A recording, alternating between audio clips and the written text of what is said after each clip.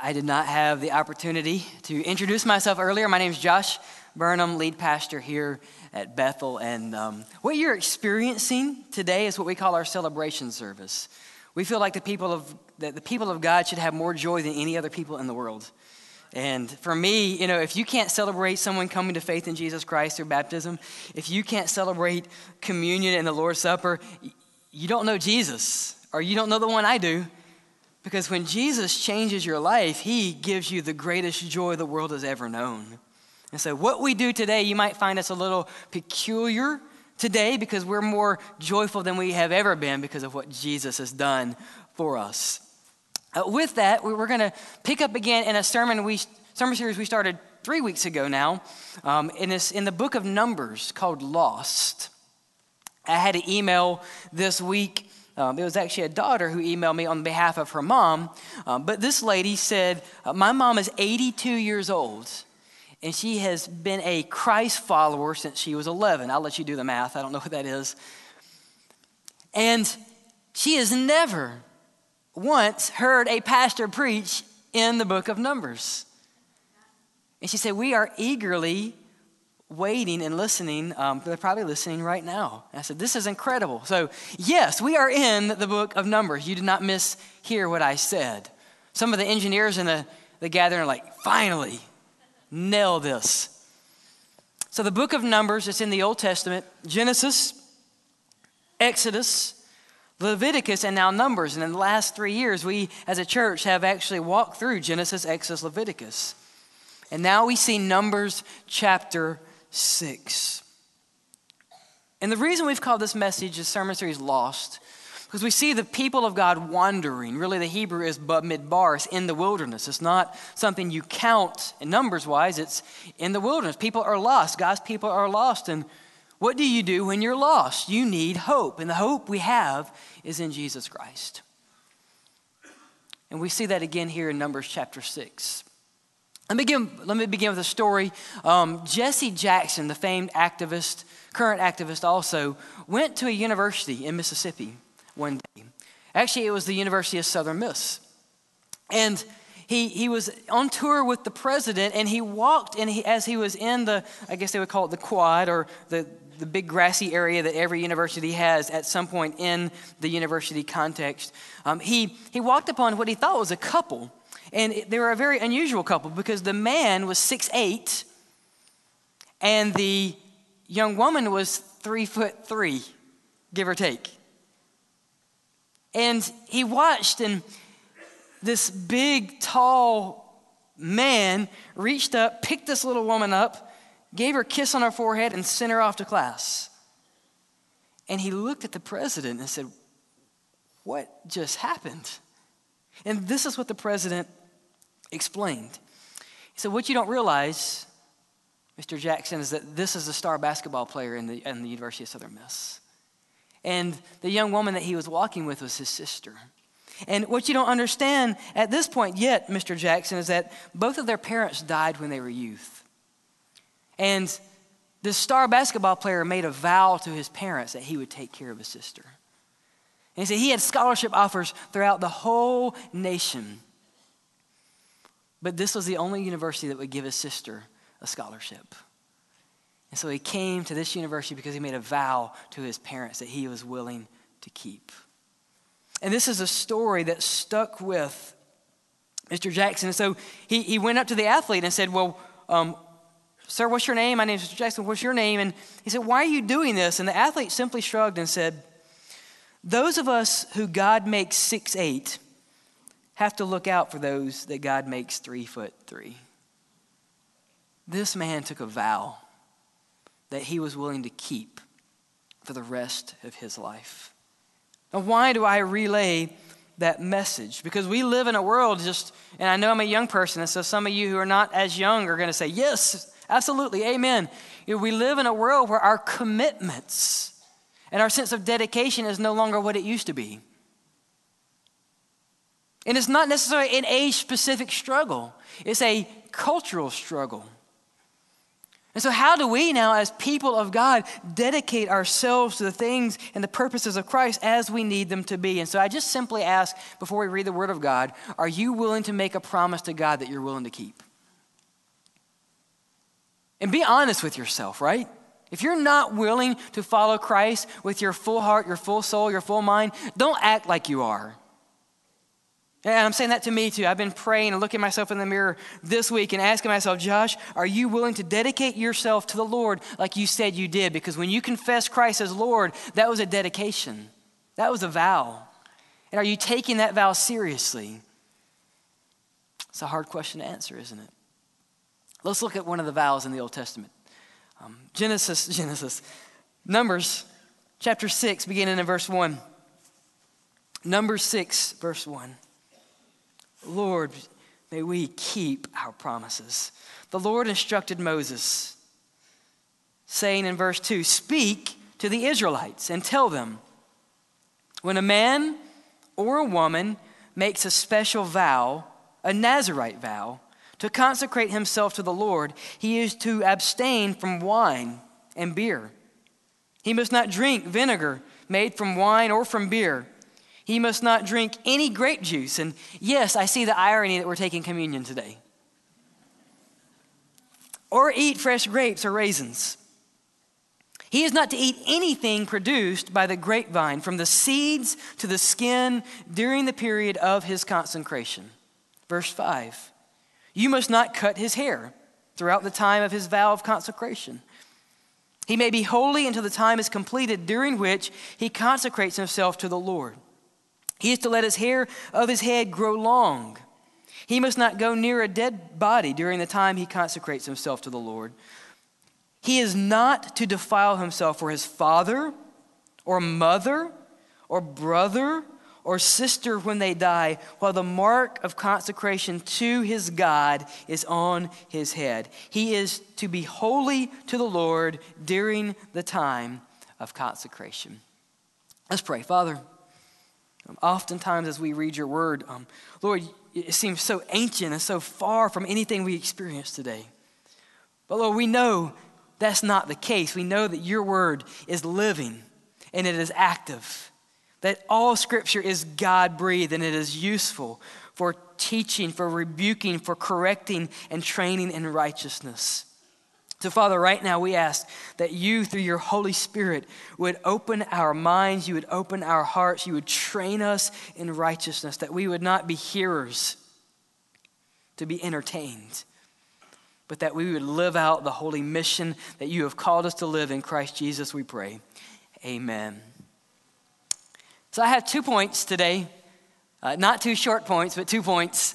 The first is, say what? And the second is, now what?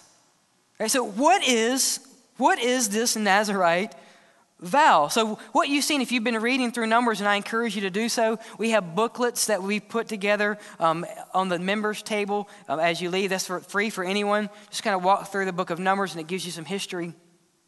But we look at this, and so far in the book of Numbers, we've seen God count his people as if to say, you're mine, and you're mine, and you're mine, and you're mine, and I know your name, and I know your number. And then God gives the priest specific ways that they can honor him. But what happens if you're not a priest? What happens if you're not born of the tribe of Levi, and you can never fulfill what you maybe want to do in the temple to the Lord as an act of worship? Or what if you're female? And you never have the ability to honor God like you want to honor him with a special dedication. Well, number 6 is exactly for you. That's why the vow is here. That any person can dedicate themselves for a specific time to the Lord. Now, what does this include? So the Nazirite literally means to separate. So the person who would take this vow would separate themselves for the purposes of God. We'll come back to that.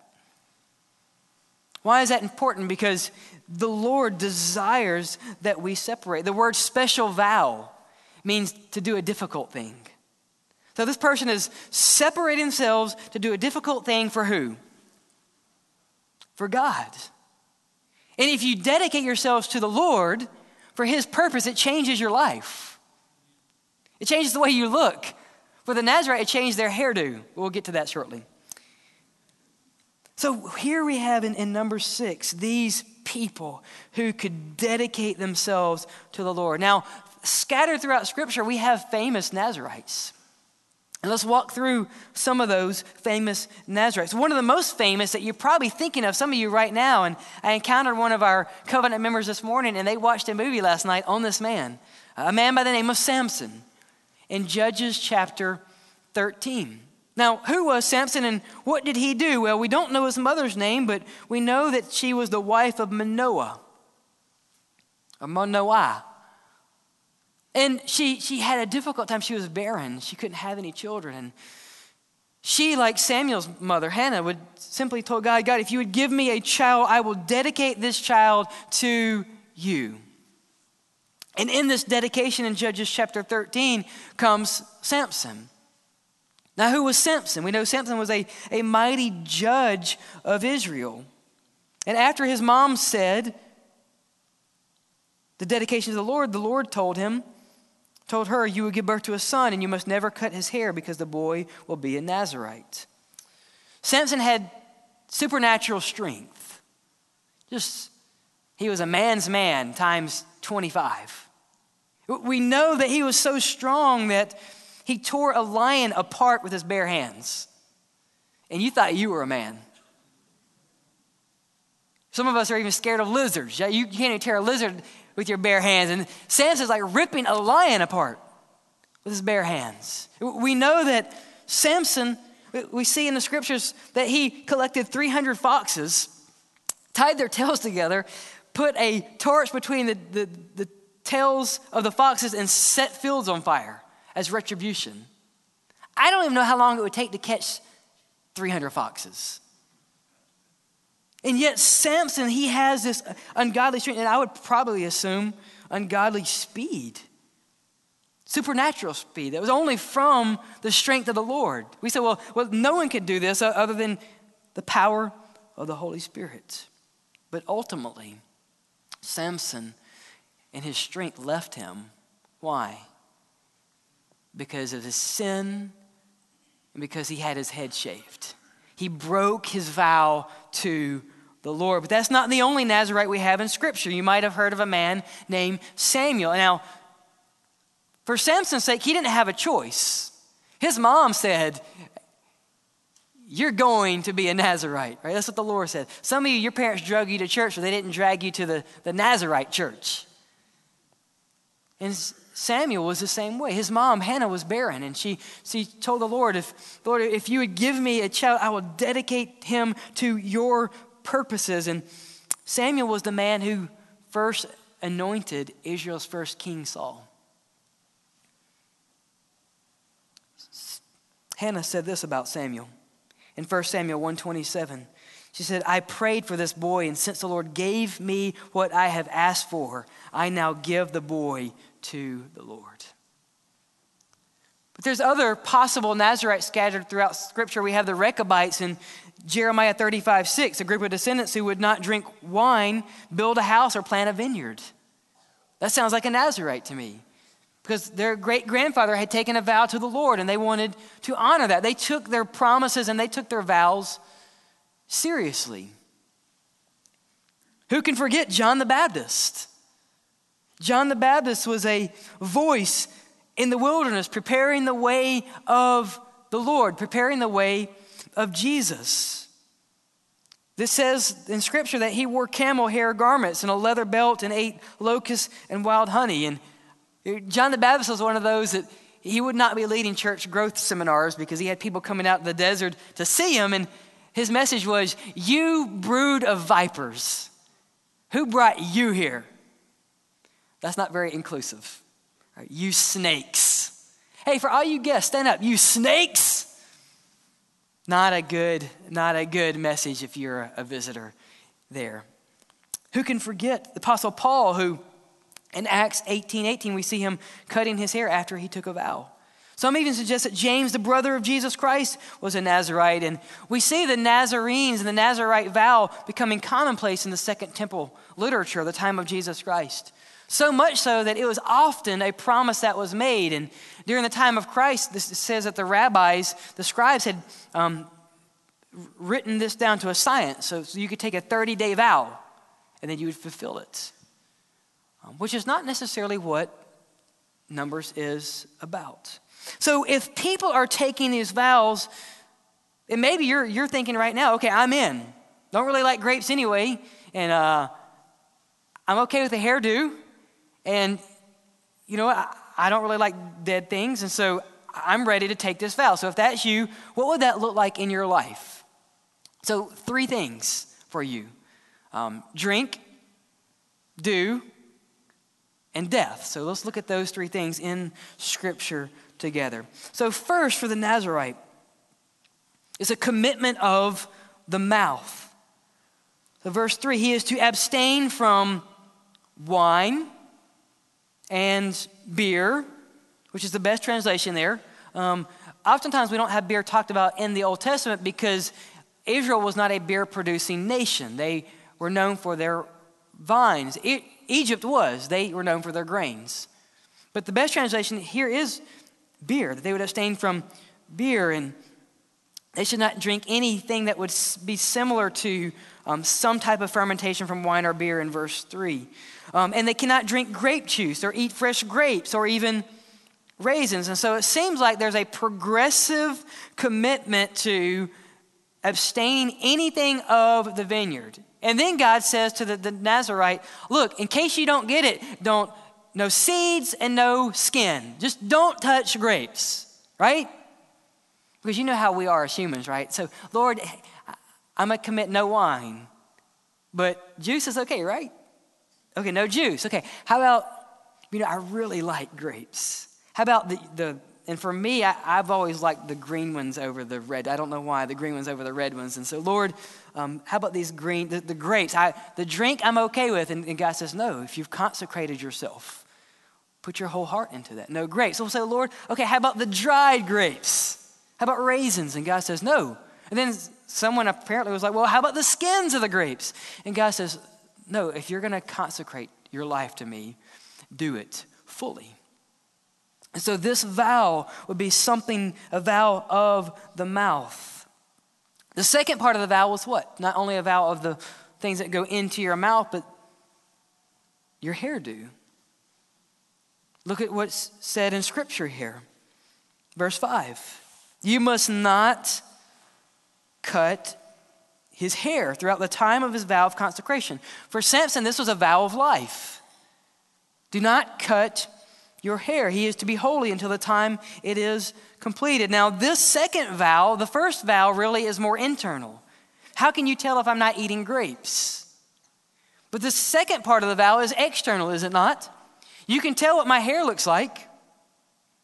And we know in ancient literature and even in the New Testament and in the Old Testament too, that priests were commanded not to shave their heads, but they would trim their beards and the sides of their heads. So this vow to the Lord is even more strict than what the priests were commanded to do. Now I know for some of our youth I have your attention because you're thinking, man, if I take this vow, I can grow my hair out long.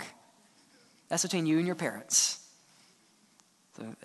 And the Lord, right? So the Nazirite vow is something you take before the Lord. So you might be on board with the long hair thing. And the third part of the vow, verse 6, he must not go near a dead body. Again, a restriction that is more detailed than even what the high priest was commanded to do. The layman who is unclean is only by direct contact.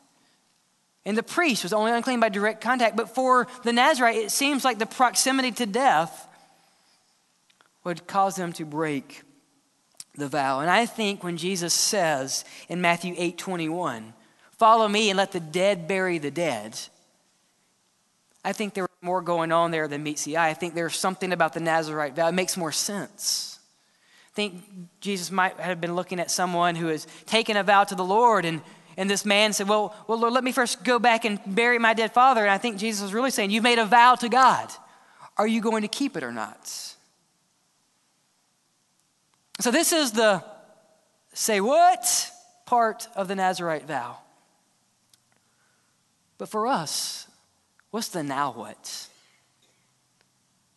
How do we take this? How do we live out this commitment and this dedication to the Lord as we see in the Word of God? Now, at the end of our service, let me just be clear. We're not going to ask anyone to make a Nazirite commitment. But I do want you to commit your life to Jesus Christ, because it is the best decision you could ever make. You will never have more joy than the joy of knowing Jesus Christ as your personal Lord and Savior. You will never have the freedom until you know that Jesus Christ is the chain breaker. You will never have the assurance until you know that Jesus Christ has declared you righteous. So how do we live out? What's the now what for this Nazirite vow? So let's walk back through this scripture. Who is the vow for? We see in verse 2 and 3.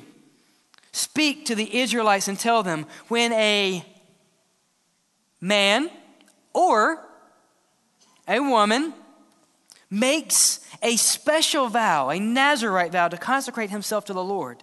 So who is this vow for? Yes, it's for everyone, right? This is a vow that any person can make, whether you are male or female. And this is a vow for people who are not priests, for people who were not born into the priesthood, or were not born as called prophets like Isaiah and Jeremiah and Nahum and Habakkuk or Moses. People who are not called by God in that specific capacity, but that they can make themselves holy and pleasing to the Lord. This vow was for anyone. Now, how special was the person who had to make the vow? Look at scripture again. What kind of man? A man. Or what kind of woman? A woman. You say, well, Pastor, we can read. Why would you mention that? When a man or a woman makes a special vow. Listen, you don't have to be a special person to make a special vow to the Lord. If you know Christ, you are a special possession. Right? And so sometimes we just think, well, I'm not Moses. Who am I? God, I can't do this. And the Nazirite vow pushes us and says, no, you're a man. You're a woman. And God equips you and he saves you by grace alone, in Christ alone. And it doesn't take a special person to make this vow. It takes a person through the power of the Holy Spirit to make a special vow. I don't know about you, but that gives me hope. It gives me hope to know that the most remarkable works throughout the scriptures and even today, the most remarkable works are through the most unremarkable people. Right? Just someone saying, Lord, I'm in. I don't know what I have to offer, but Lord, I am in. When the Lord called Moses in Exodus 6, Moses said, God, how will Pharaoh listen to me since I'm a poor speaker? And I just believe God said, okay, I was hoping you would ask that. Because Moses, listen, lean in, Moses, right? For those who read Numbers, just lean in just a second. It's not about you. It's not. It's not a special person, it's a special vow. And so if you're anyone or everyone, this gives me hope. That God can work mightily through us if we commit our full lives to God. A second take home from us is this. It's a personal vow, not a populist vow. So again, look at verse 2. When a man or a woman makes a special vow, a Nazirite vow to consecrate himself. Now, okay, let's be honest. For Samuel and Saul, Mama consecrated them. You don't mess with Mama and her promises. But this is a personal dedication, personal vow. And for me, I think we need to hear this in our culture today. Don't legislate to others what you have committed to the Lord.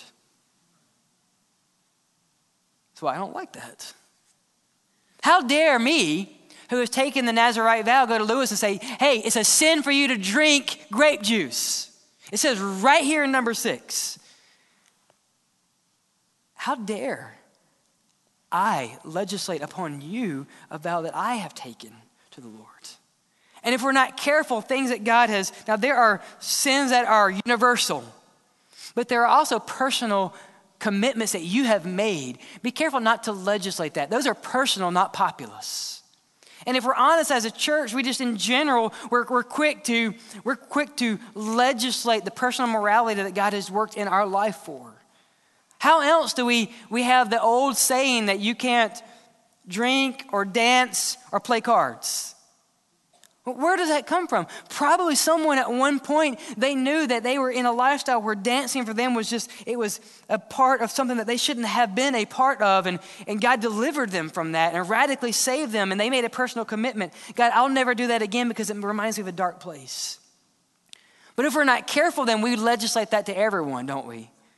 Be careful not to legislate your personal commitment to the Lord. I think often what we see from the Nazirite vow is personal devotion can become divisive when we use it against others.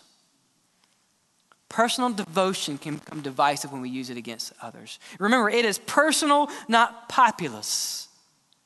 God wants humbleness, not haughtiness. That's the point of this special vow. Thirdly, what we see a take home from here. Not only is it for everyone,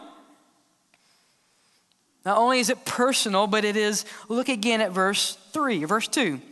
When a man or a woman makes a special vow, a Nazirite vow to separate or to consecrate ourselves. You see, consecration is necessary when we follow Jesus Christ. Separation from the things that would bring us shame and bring us harm and bring us darkness in our life. Consecration is necessary, and the Nazirite challenges us to live differently. You can't profess Christ as Lord and nothing change in your life. That would be like the Nazirite saying, God, I'll take the vow, but man, I love my hair. Let me keep it. But oh, Lord, I'll give up the green grapes, but the red ones, man, nothing satisfies me. Or Lord, I'll take the vow, but you know my mom's sick. And if she were to die, Lord, you know I can't give that up. What would the Nazirites say to that? They would say, you've broken your vow and it must start all over again. And there have been situations throughout Scripture that happened. And shame on us when we think that we can make promises to God and nothing change in our lives. Church, where is our consecration? And I'm not saying it's about your hair. I'm not saying it's about grape juice, but it's deeper than that. We have to ask ourselves, am I willing to sacrifice temporary joys for the greatest joy I could have in Jesus Christ? Is your life a life of consecration? Am I willing to give up control? Are you willing today to say, Jesus, when I believed in my heart and confessed in my mouth that you were Lord, I effectively gave you a blank check and said, look, this is Josh, and I want you to fill in what I'm going to do. I'm going to separate myself for the holiness and the righteousness of the one who is worthy to be praised, worthy of our adoration. Is your life separate? Now let me say this, caveat. The Nazirite did not separate himself from society. They lived differently within the community. God is not saying to us, go find a deserted island and live for me. God is saying, live as lights in the midst of a dark generation. That's what we are called to do. Are you truly willing today to separate from sin and darkness in your life? I think another take home for us is this. They're to consecrate themselves to the Lord. And you say, well, man, giving up death and hair and drink, that's difficult, right? It seems like God is placing undue burdens upon the Nazirite. But if we think about it, listen, we should be reminded that the personal consecration to the Lord frees a Nazirite from not suffering the consequences of alcohol. So yes, the restrictions, yes, the abstaining, in one sense, is something that they put on their life, but it is freeing. And isn't this what we see in Jesus Christ? That consecration to the Lord brings restriction, yes, but it brings honor and freedom. What does Jesus say about his yoke? Now, what is a yoke? A yoke is a heavy burden that is placed upon beast of burden, most likely oxen, that directs them where they go, and they are heavy. But what does Jesus say about his yoke? He says, "Come to me, all of you who weary and are burdened, and I will give you rest. Take up my yoke and learn from me, because I am lowly and humble in heart, and you will find rest for your souls. For my yoke is easy and my burden is light." I believe there are people here today that do not want to follow Christ because you think he just wants to steal your fun and your joy. I can't follow all those rules. But what you'll find if you truly trust in Jesus Christ is that when we live a life under the control of Jesus, that there is more freedom in that than we will ever find anywhere else. I don't think the Nazarite went around saying, "Man, I can't cut my hair today. This is horrible. I want to fade right here." I remember when I was growing up, the rat tail was in. I never had one. Never had a rat tail. Just if you had, I'm not throwing stones. But maybe the Nazareth, if I could just grow my rat tail, but Lord, I can't. There's no indication that this was an undue burden. I think there was joy in saying, "God, I'm going to restrict this in my life that I might find more joy and more freedom in you." Are you willing to live a life of freedom under the yoke of Jesus Christ? We also see for the Nazarite in us is this commitment is to who? And to what? Verse 3 again, a special vow, a Nazarite vow to consecrate himself to the Lord. It is a Christocentric vow. It is a God-first commitment. Now here's what we see from the Nazarite. A changing and a commitment of the hair without a consecration of the heart is futile. If you cut your hair or don't cut your hair and your heart does not change, you haven't done anything. That's what the Nazarite would tell us. Grow your hair out. Don't eat grapes. Don't touch dead bodies. But you know what? If you have not committed your life to the Lord, what good is this outward behavioral change? Now, that's the danger of our culture, isn't it? That's the danger of the church culture, because we make it easy for someone to change their behavior first. No, God says, commit your life to me first and I'll change everything else. So don't be frustrated when someone hasn't changed your life, if God hasn't yet changed your heart. Is your dedication to the Lord Christocentric? Is it God honoring? Are you only worried about your behavior? You see, devotion plus duty flow from an overwhelming desire for Jesus Christ. Devotion and a heart for the Lord plus doing the things of God is a beautiful, beautiful life that is honoring to our Savior. So where do we go now from here? I'm reminded of this. They didn't read this passage of Scripture, but read through Numbers chapter 6 this afternoon. I just encourage you to do that. And what you will find is that the Nazarite, when they had fulfilled their vow, they had to go to the priest who would examine them, and they had to offer another offering. What does that tell me? It tells me that the Nazarite vow in itself was not enough. That God never intended this Nazarite vow to bring salvation. You see, if you take a Nazarite vow today, or take any vow to the Lord, that's not what God desires in your life. What we need is not a Nazarite, we need someone from Nazareth. That's why Jesus Christ came and died on the cross for our sins. Because even if you said, for the rest of my days, I will consecrate myself in this manner to the Lord, what you will find is that even your best efforts fall short. Even the best Nazarite, ask Samson this one day when you see him. Ask Samuel this one day when you see him. Ask John the Baptist, who, when he sees Christ, he falls on his face and says, I'm not even worthy to tie the sandals of this man. Even the best efforts of you and me fall short. So we don't need a Nazirite vow. We need to believe in the one who was born, who was from Nazareth. His name was Jesus Christ. And he lived a sinless life. But Jesus, his consecration wasn't external like this was. It was internal. And he never sinned in his whole life. Not once. And he lived a perfect life. And the reward Jesus got for a perfect life was that he died on the cross. But he rose again. You say, well, Pastor, do you believe someone could live a sinless life? No, I don't believe a person could live a sinless life, but I believe God could. I believe Jesus did. Well, Pastor, do you really believe someone could rise from the dead? No. I've conducted probably hundreds of funerals at this point, never seen it happen, but I believe Jesus did. And the Bible says this, that if you would confess with your mouth that Jesus is Lord and believe in your heart that God raised him from the dead, you will be saved.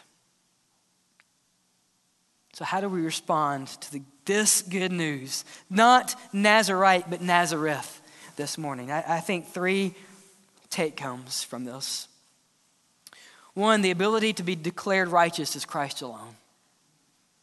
You will never be declared righteous based on keeping this vow. You're declared righteous when you put your hope and trust in Jesus Christ, and Jesus says, okay, your righteous is mine. Not by anything that you have done, but is a gift of God. Righteousness is not earned. Right standing before God is not earned. It is declared. And only Jesus can do that. But the responsibility to pursue righteousness is yours. It's yours. It's mine. Sometimes we just want to sit and say, God, you just pour righteousness into me. Lord, I'm just going to let go and let God. You find that in the Bible and I'll preach that. It's not in there. The Bible says you are saints, you are holy ones in Christ. He has declared us righteous, but take off the old stuff. Put on the new stuff. Church, the responsibility to pursue righteousness is yours and mine. And just for me today, I'm thinking, Lord, is my life is consecrated like it should be? God, am I willing to forsake the small joys in my life that I might truly enjoy the greatest things that you have in Jesus for me? And if that's a haircut, man, I'm not going to have another one. If that's grapes, Lord, grapes can't even compare to the beauty and the majesty of my Savior. Are you as consecrated as you should be in your life? Secondly, many have taken the vow with their mouth that Jesus is Lord and half-heartedly believe that God raised him from the dead. But that was a Nazirite vow, and it was temporary and inadequate. Many of you at one point in your life have said with your mouth, Jesus was Lord. And maybe you were baptized based on that and nothing changed in your life. And if that is you, I would just encourage you to search your heart today. Because maybe what you took, that vow of Jesus as Lord, was a Nazirite vow. You said, Lord, I'm going to do it on my own. I'm going to consecrate. I'm just going to be temporary. God, I'm going to nail it. But you don't have a new heart. And maybe for the first time, the Holy Spirit's working on you and you realize you don't know Jesus like you think you do. And yeah, you look pretty good on the outside. But on the inside, man, you're rotten. You're sinful, and you have not yet been declared righteous. If that's you, won't you put your trust and hope in Jesus today? There's no Nazirite vow. There's no Baptist vow that will save you. But the one who died on the cross can. Thirdly, maybe you're here and you're this third part and you've never, ever trusted in Jesus. And you think it's too good to be true. It's not too good to be true. It's true. That's why it's called grace. And if you will humble yourselves and you will look into your heart and you would say, God, for the first time I understand that I am a sinner and I can never do it on my own. And if you would believe in God, believe in Christ with your heart, not half-heartedly, but really believe and say, God, if this is true, I need this. And today I'm going to confess on my mouth that you are Lord. If you do that, the promise of God is that you will be saved. And as I asked someone early this morning, if you and I were to die today and you looked God face to face and he asked you, why should I let you into my heaven? What would you say? The only thing I have is, God, you know I shouldn't be here. And you know I've sinned a lot. And God, you know my heart. But I know that you sent your son, Jesus, to give me a new heart, to take me who is dead in my sin and raise me again. And Father, on the basis that your son is everything that I need, on that basis will you accept me? And the promise that we have in Scripture is that Jesus, our advocate, will come with us and say, Father, he is ours because I died for him. And he believes. There is no vow that will save you, but there is a cross. And maybe this morning as we respond, you need to come to the altar and say, God, I have not fulfilled the commitment that I made when I said that you were Lord. Maybe you need to spend some time and get right with God. Maybe you're here and you've never made that commitment and you never made Jesus yours and he is waiting, whosoever. Today, if you need to honor and trust in Christ, we'll have counselors up front. We would love to talk to you and celebrate with you. But do not miss a chance to believe and trust in the one who loves you more than anything else. Let's pray.